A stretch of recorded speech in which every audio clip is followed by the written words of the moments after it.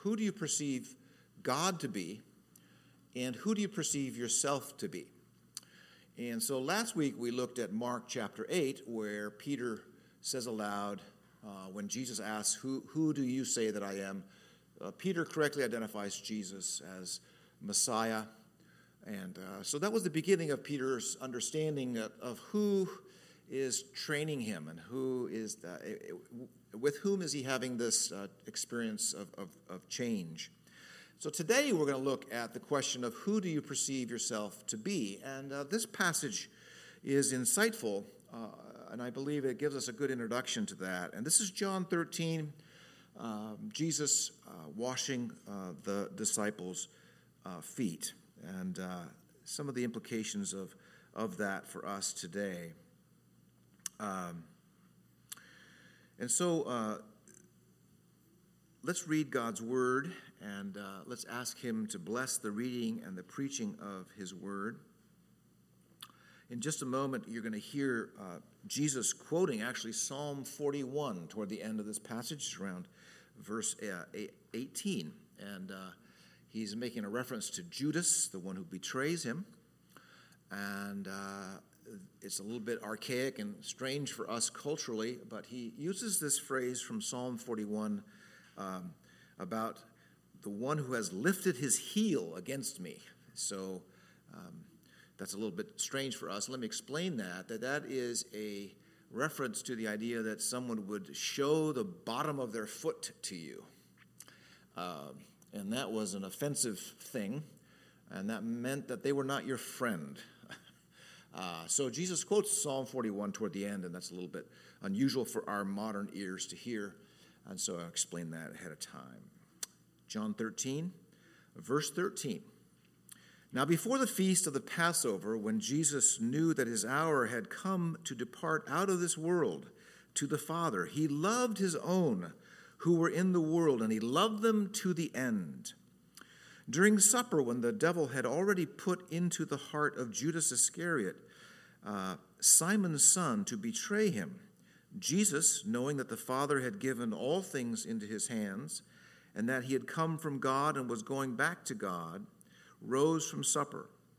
He laid aside his outer garments, and taking a towel, tied it around his waist. Then he poured water into a basin and began to wash the disciples' feet and to wipe them with the towel that was wrapped around him. He came to Simon Peter, who said to him, Lord, do you wash my feet? Jesus answered him, what I am doing you do not understand, but afterward you will understand. Peter said to him, you will never wash my feet. Jesus answered him, if I do not wash you, you have no share with me. Peter said to him, Lord, not my feet only, but also my hands and my head. Jesus said to him, the one who has bathed does not need to wash except for his feet, but is completely clean. And you are clean, but not every one of you. For he knew who was to betray him. That was why he said, not all of you are clean. When he had washed their feet and put on his outer garments and resumed his place, he said to them, do you understand what I've done to you? You call me teacher and Lord, and you are right, for so I am. If I then, your Lord and teacher, have washed your feet, you all also ought to wash one another's feet. For I have given you an example that you also should do just as I have done to you. Truly, truly, I say to you, a servant is not greater than his master, nor is a messenger greater than the one who sent him. And if you know these things, blessed are you if you do them. I am not speaking of all of you. I know whom I have chosen, but the scripture will be fulfilled. He who ate my bread has lifted his heel against me. I am telling you this now before it takes place, that when it does take place, you may believe that I am he. Truly, truly, I say to you, whoever receives the one I send receives me, and whoever receives me receives the one who sent me. The grass withers, the flower fades, but the word of our God will stand forever. This is the word of God. Let me ask the little ones to come up here, and I want to pray for them. And Miss Catherine is going to be their teacher today.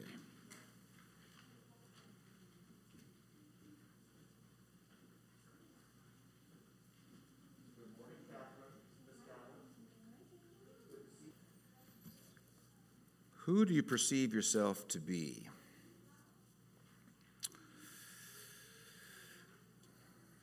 Well, here we go. John 13. Let's pray for God's word. Lord, thank you for this moment. This is a vitally important moment beyond my grasp of how important it is and beyond the grasp of those who hear, because you do above and beyond what we could ask or think. You are always bringing the purposes of your word to bear. And so, our Father, we cry out to you that you'll make us teachable, and you will even disciple and train me right here on the spot as I seek to teach others. Teach me. In the name of Christ we pray. Amen. Well, we continue to explore this important subject, these two subjects. Who do you perceive God to be, and who do you perceive yourself to be? I am reflecting a bit on the 1970s. I was a teenager then, and the 1980s even. And it's very different culturally than it was back in those days. So if you're interested in a little bit of my historical reflections, I will tell you that, at least as a person who grew up near the beach in Southern California, the beach communities, the kinds of books people were reading and seminars people were attending and stuff people were talking about, there was a lot of inner searching going on. People were on a quest for spiritual something. There was a lot of spiritualities going on. But in our cultural moment, I'm not seeing a lot of people heading to the hills for spiritual retreats. Are you seeing that? I'm not seeing people trying to cleanse themselves or be at peace with themselves. An author named Joseph Campbell has written a book called Hero with a Thousand Faces. It's been an influential book in movie making and for writers of novels. And Joseph Campbell writes of the zealot, a zealot. He says, instead of clearing his own heart, the zealot tries to clear the world. And I watch the news, and I see a lot of zealotry. Years ago, people used to think that they were out of sync with the universe a bit, or maybe radically out of sync. That means that there was trouble within them, and they would seek to try to get themselves lined up with the way things really are, but no more. No, we live in an age when people want the world to conform to what's going on inside of them. And as a result, there's a lot of misery going on. Not to say that there was some golden age in the past, but there's a great deal of misery going on. And the question is, as this has been true of mankind for so long, it's characterized man as a fallen experience, mankind as a fallen experience. Who's gonna step in and fix this? There's all kinds of trouble in the human heart. And what's going to be the fix? Political solution? Pleasure? Just think large term. What is going to fix mankind? And then, of course, we're here and we're part of this biblical story. The biblical story is recorded for us in Scripture. And we ask the question, well, what's being revealed in the biblical story? And really what's going on is that God himself owns our stuff. And the story of the Old Testament, for instance, is a story of no one really cooperating with God, even though they were given plenty of instructions. No one really cooperates. No one really obeys, even though they know what the problem is. I say all this to say that in the end, we are watching God serve our needs. And here it is illustrated in this living parable, John 13. So I want to talk to you about the goal of this living parable, Jesus washing the disciples' feet. The goal, the growth of Peter's self-perception, and the greatness of the master. There's a lot of details I won't cover about this parable or this living parable, but Jesus talks openly about the goal of this parable. He explains this living parable. He explains it in quite detail at the conclusion. If I have done this, so you should do this. So he's very, very clear in the application for his disciples. So let's talk, first of all, the goal of this parable.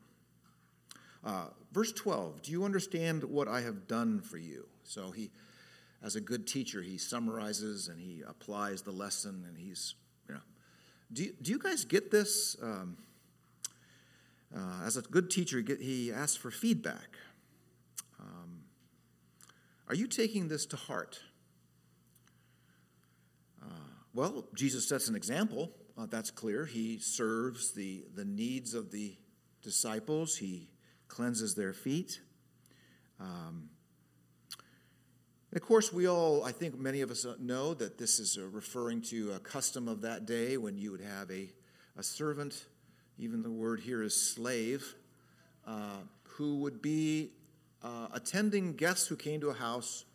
Their feet were dirty from travel, and so before you entered the house, your feet were washed by this unknown person. You probably didn't know their name. And so the very first thing we observe is that Jesus associates himself with an overlooked person.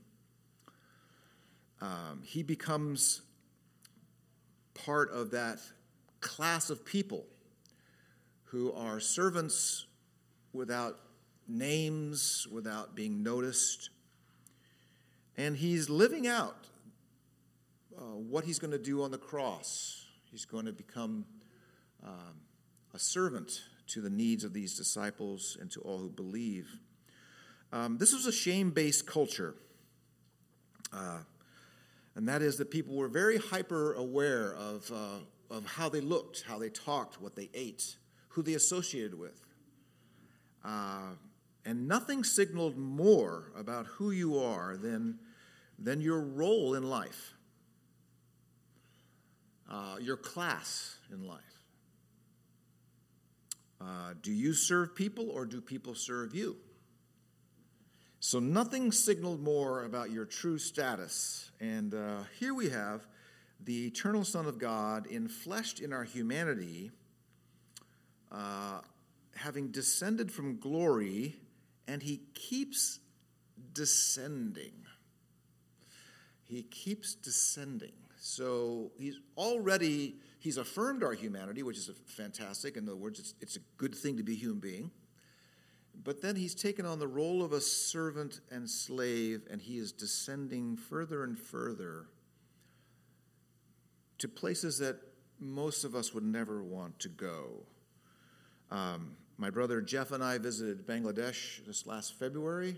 Then the COVID thing was underway, and we came back.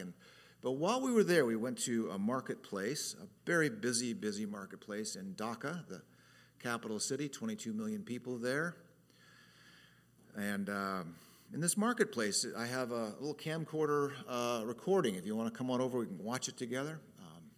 And I was holding this camcorder down by my waist, not trying to draw a lot of attention to this Westerner with a camera, and enjoying the time. We're just amazing. It's just amazing scenes and fruit, vegetables, all kinds of people in the market there. Dirty markets, open markets are dirty. Where you're walking is pretty filthy. We noticed within a few minutes a man who was on the floor of the marketplace. It was somewhat paved in this section. And this man was crawling around on the floor of the marketplace among people walking past him, and he had a little scraping device in his hand, and he was scraping the dirt off and all kinds of other stuff off the floor of the marketplace and putting it in a basket. That was his job. I think in the Bengali culture, that would be a person who's probably at the lowest rung of the social ladder. There are also perhaps even one step below that, if it's even possible. The sewers in Dhaka are completely disaster, and they have to be cleaned out. They don't have any fancy technology, and they actually have men who descend into that muck, literally and actually, in order to somehow clean out the sewers. So it's a third world country for sure, and even there you have a class of people who are at the lowest rung. When Jesus talks about being a servant, we know what he means. We know where he's going. He's going to go to a place where he's not even going to be considered a human being. He's going to hang between heaven and earth in no man's land. And he's going to be crucified on the town trash heap. And he does this to serve the needs of those who will believe in him. And so he debriefs with his disciples, and he tells them that the goal of this parable is for you to understand it at a heart level, embodied level in your own life. What Jesus, does for you, you are actually going to serve other people in the same manner. You are not going to be concerned about your status in life. Follow me, I'm descending.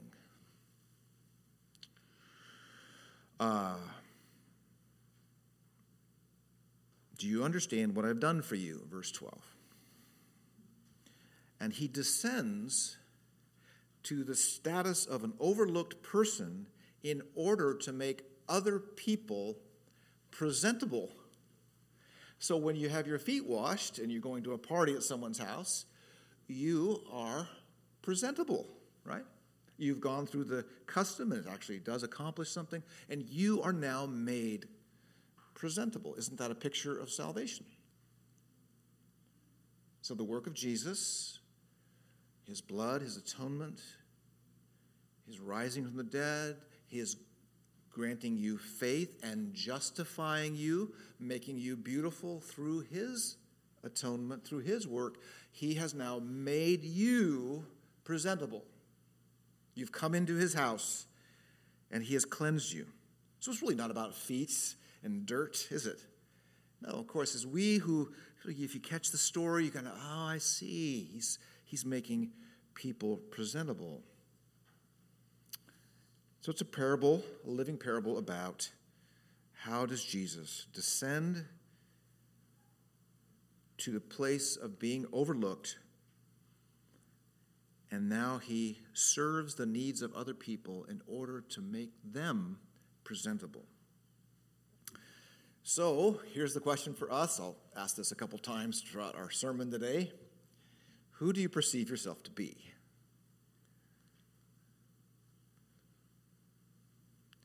Do you perceive yourself to be needy? Do you need to be cleansed? Do you need someone to serve you out because you have a growing sense of your desperation? Or are you armor-plated? You can be armor-plated as a religious person. You can be armor-plated because of your moral achievements in life. You can be, in other words, your self-perception might be just perfectly intact. I'm fine. Didn't get the greatest grades, but I'm fine. You see, we spend most of our energy, I think, I don't know if you maybe come up and talk to me afterwards. Christians have an unusual habit of falling into evaluation mode about everyone else. This is a living parable about someone who stops that behavior and begins to evaluate themselves. You mean, are you talking about my issues, Jesus? And it's interesting that the one who seems to be lacking in the most lacking the most in self-perception. Peter, who speaks and then thinks, you know what I'm saying? The one who seems to lack the most here is actually the one who is now catching on. Who do you perceive yourself to be? And Peter woke up that morning, I'm fine. I mean, I'm a Jew. I haven't eaten certain foods. I haven't associated with certain people. I'm actually part of the kingdom of God in a very real sense. I have status in the world. He was a humble fisherman, but he was a Jew. He was separated from the non-Jewish world.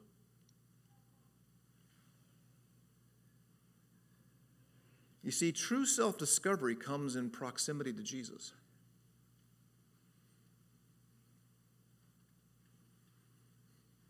If Peter had been left out in the boat fishing, he would have been, I think his self-esteem would have been pretty all right. His perception of being cleansed was, I don't think he walked around that way. Do you think he did? I don't think he did. So as a fisherman, his self-esteem was intact and he was fine. He didn't need any radical reevaluation of himself. Who do you perceive yourself to be? Well, I'm fine. I'm fine. So Peter has a partial understanding in this passage. We know that he is in process. We know he's not a finished product or coming out of this experience, but he makes some pretty cool things happen to him. And what's the goal here? The goal here is to have your mind and will and actions and pursuits and loves and desires find a new center. Yourself will diminish in an appropriate way. Not in self-loathing, I'm a terrible person, but I now have a new way of understanding myself in the context of being cleansed through Jesus. The love of God has served me in Jesus. I'm redeemed, I'm purchased, I'm served so well, I'm restored, I'm loved to the core. I now perceive myself not in terms of a sinner, but beloved and received and cleansed. Yes, we do continue to struggle with sin, but the ministry of Jesus is to restore and cleanse people. And critical to this is one's self-perception. Now, I stand before you as one whose self-perception was altered at my conversion. A prideful young man went to church at 19 and had an evaluation by the living and holy God who looked into my life. It was a most unpleasant experience of self-knowledge.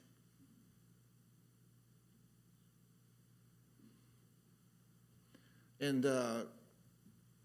the American church has picked up on that. Yeah, that's kind of difficult stuff. I mean, telling someone their status before a holy living God, that's a little bit rough. It might be hard on their self-esteem. And so we've adopted, in general, a very different gospel, a therapeutic gospel. We want people to feel a certain way. They'll never be restored until they cry out, "Oh, don't just wash my feet." It's the whole of me.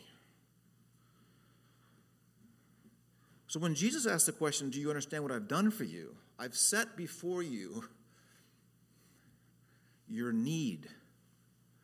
I've set before you your need, and I've modeled what it's like to move in the redemptive, restorative grace of God. Because we too will move in that same restorative grace of God and serve the needs of other people. So let's move secondly on to the growth of Peter's self-perception. All right, Peter refuses to have his feet washed. He has some grasp of what's going on. Wait a minute, you don't take the role of a servant. You're our king, you're our Lord. You don't take that role. Peter refuses this. And then Peter is assured, listen, Peter, you don't fully grasp what's going on, but it'll be revealed to you.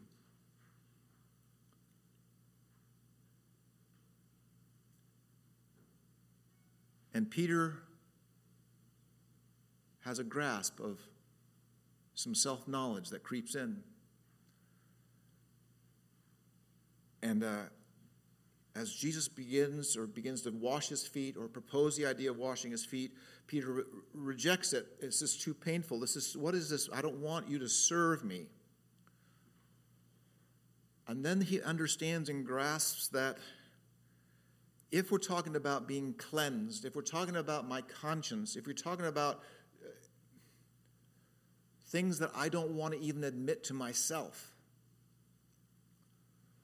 and for that moment, Peter then exclaims, not my feet, but my hands and my head also, the whole of me. We connect here with Calvin's thought, none of us will seek after God until we begin to be displeased with ourselves. And Peter is flooded with insight of his personal need. And I can only say to you, this is the grace of God. We do not come by way of an understanding of our need except for the grace and mercy of God. To be utterly dependent upon God to open our eyes is a fact of Scripture. 1 Corinthians 14 describes the non-believer among Christian worshipers. And it describes that as they are observing and watching the praise of God, they're hearing the gospel, the non-believer, it's interesting, self-knowledge is being communicated to the non-believer during that moment. And Paul describes it this way, the secrets of their hearts are revealed to them. This means that the service is going on, everything's fine, preacher's doing his thing, the songs are going on, the prayers are happening. But the non-believer is recognizing and hearing and perceiving and understanding aspects of their life that they've been hiding, aspects of their conscience that are becoming real to them, things that they have been hiding from themselves are now made real to them by the Spirit of God. And Paul says, 1 Corinthians 14, that the non-believer then exclaims, surely God is in your midst. That arises out of this self-knowledge. Isn't that interesting?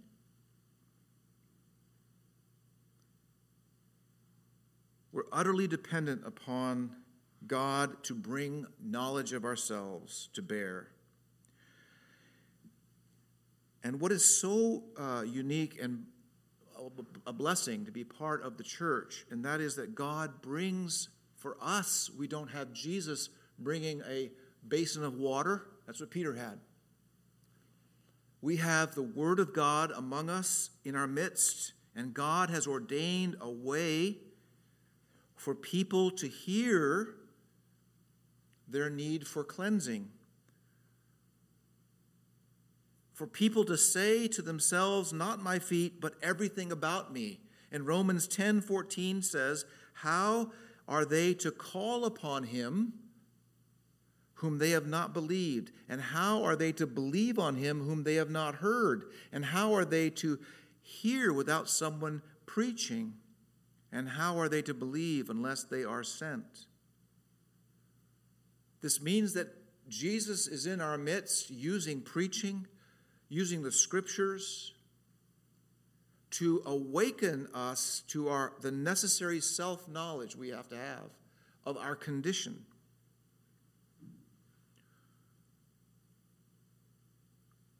You are here believing in Jesus because God has brought the necessary self-knowledge to you that broke down your pride and broke down your pretense, that caused you to cry out, oh, I need this cleansing. And this is the necessary view of that has to happen to a person. And here's what typically people think this. They sort of think of the Christian who believes. I don't know if you ever had this happen to you. It feels a little condescending, but people might sort of patronize you because you're religious. I don't know if you've had this experience. Isn't that nice? Oh, I'm glad that works out for you. You know, you're at a party and someone's kind of nodding, and they don't really know what to say. Maybe they've never met or hung out with someone who's a believer, and so they don't know what to say, but they want to say that I'm glad it's meaningful for you, or I'm glad you find it meaningful. I don't know if you ever had this experience. There's something about even the name of Jesus that it starts to shake people a little bit because they don't want to touch it. It changes the atmosphere in the room. And so we want to switch the meaning. We want to move it away. We want to hide from the possible revelation that might be coming my way.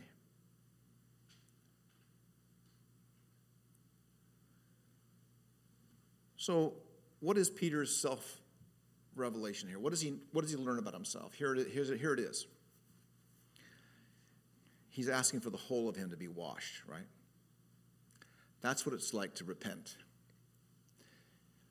Typically, we think of repentance as specific acts, which is important, like things that we have done that are wrong. That's important, and we turn away from those things. But repentance, biblically speaking, is this. Repentance is not just, I've done this wrong. That wasn't good. The individual acts. Repentance is a system-wide thing. Repentance is the whole foundation upon which I've been living, the whole foundation upon which I've been trying to make myself presentable, the whole foundation upon which I have said, look, I'm clean. The whole foundation. This is why the call upon Jesus is total.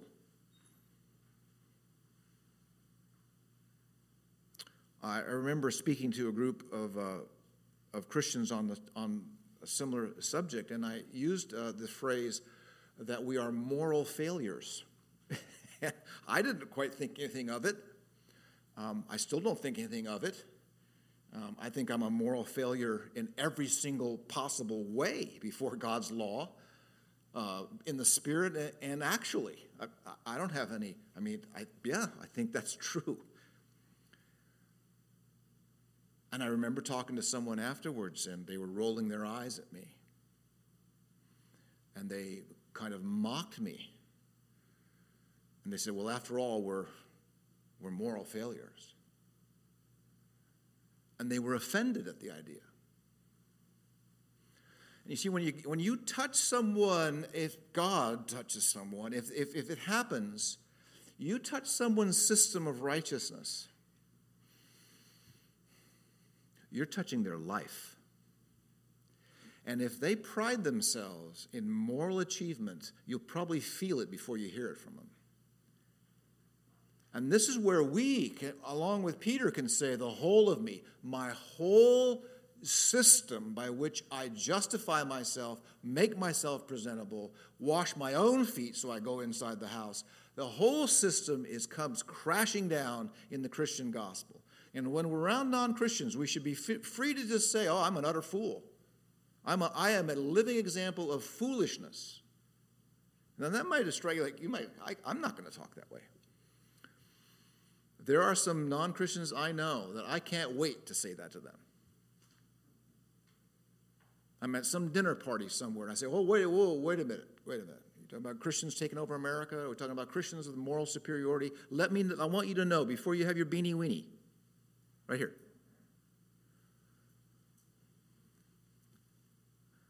I'm only in this thing because of the grace of God. Apart from the grace of God, I am an absolute moral failure in every single possible way. And there are preschoolers who are in some way more morally consistent than I am. So when Peter cries out with this self-knowledge, he is having an experience of desperation. Jesus, you can't possibly know the depth of how much I need to be clean. You don't know. You don't know it. It's interesting to watch someone go through conversion, at least as much as I can tell. It's often beyond words. It's often beyond words. People are so emotionally and spiritually caught up in the beauty and wonder and terror of the experience, meaning it is more beautiful than they ever imagined. And they just want it all. That's it. They just want it all. So we're being remade. I don't want any of you to walk away with a sort of a downcast feel today. You have been cleansed in order to re-engage the true story of the world. That's what's going on here. Peter, you don't want Peter to be a preacher of the gospel who hasn't gone through this experience. That's a terrible thing. Have you ever had that experience? Someone who stands before you, morally righteous, a zealot who keeps thinking the problem's out there. If we had a street sign, I could change it. You know the street signs. I think the first thing I'd put on that sign is this: the problem's in here. That's what I'd do. If you'd feel comfortable with that. Or the problem's behind the pulpit. People might come on in. I want to see that problem. If there isn't a foundation of humility, this Christian thing isn't going to get past the walls of Jerusalem. All right, now the greatness. Now it's interesting how Jesus concludes this. He talks about the greatness of the Master. Let's look at that for wrapping this up. And again, there's more to this than I can talk about. I'm not going to mention Judas. He's kind of in the background of a lot of this. Verse 12, when he had washed their feet and put on his outer garment and resumed his place, he said to them, do you understand what I have done for you? And now here's the application. You call me teacher and Lord, and you are right, for so I am. If I then, your Lord and teacher, have washed your feet, you ought to wash one another's feet. For I have given you an example that you should do just as I have done to you. And here's the problem of creed. I got the right creed, but it's not actually happening in my life, right? So you call me teacher and Lord. Are you moving in the same? Are you in the same lane as I am, right? You get an A on the quiz, but you haven't been changed by what you studied, right? So this is it, an integration of mind, will, thought, deed. Mind, will, thought, deed, and complete integration. We've all been influenced in many ways positively and in some ways negatively by the Greek mindset, Western civilization people. We've all been influenced by the Greeks. And so the Greeks basically looked at a quiz and said, good, wow, you got an A, you know this stuff. Now, a Hebrew school would never say that. They would say, good job on the quiz, let's see if you can build a doghouse. And if you can't build it, if you can't actually do it, you don't know it. And so we have been, in a negative way, been very much influenced by our perception of knowing something has been very much influenced by the Greek thought.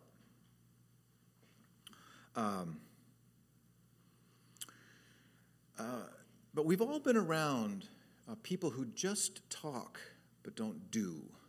It's been painful, hasn't it? Friendships, for instance. Well, we've had people feign friendships. We didn't really think it. We thought of them as our friends. But then we found out when it came down to really doing friendship, that's interesting. They don't show up. You thought they were a person you could rely upon. And what Jesus is saying is that he's going to build a kingdom that has people who have to have an integration of mind, will, actual living this out. If I am your Lord and teacher and I have not assumed superiority over you and I have served you, so should you. Do you now understand my example? And then he argues this way. He presents it he's actually applied it a couple different ways. And here's another one. He says in verse 16, truly, truly, I say to you, and reason with me, guys. You can hear it. A servant is not greater than his master. And then he brings up greatness. A messenger is not greater than the one who sent him. So what can get in the way of integrating this, disciples? Your pride. You think this is beneath you. So Jesus defines greatness in the kingdom as servanthood. The FedEx driver isn't greater than the CEO of the company. And it would be a really troubling company if the drivers all presented themselves as if they ran the place. They give directives and they're in charge, right? But here it's more like the Undercover Boss TV show. Jesus has put on a disguise. The Lord and the King has now put on a disguise in human form, listening to employees and serving their needs. Do you remember that show? But he's driving this point. What's the greatness of Jesus? He goes all the way to the end in order to serve the needs of those who will believe in him. It means that he's the king and he rules, but he rules through giving. His greatness is defined by love, and love that descends to the lowest place. And Jesus addresses people who are in close proximity to himself and who have the truths about him and who can rightly identify him, but they don't know the direction he's going. But they will. The Holy Spirit will come, and they will begin to serve the needs of people who are really different than them. Jews caring about non-Jews. People in Jerusalem caring about people who live in Athens. And this will truly turn the world upside down. Is a servant greater than his master? Only if he thinks he is, because he's prideful. And what does Jesus do? In all that he does, he undercuts our pride because he loves us in a way that we never, ever would have imagined. And how does he do it? He makes us presentable. He cleans us up. And then he says, this one's mine. And he's with us as he brings us into his Father's kingdom. He's unashamed of us. He's removed all our dirt. And he went to the lowest depths to do that for us. Let's pray. Lord, there's a mystery here. You are a king who serves his subjects. You love us to the very utmost. We ask, oh God, you help us to move into that love. Thank you for your proximity to us today in this worship service and now in the Lord's Supper. Thank you that as we are with you, you change us. And we love you. In Christ's name, amen.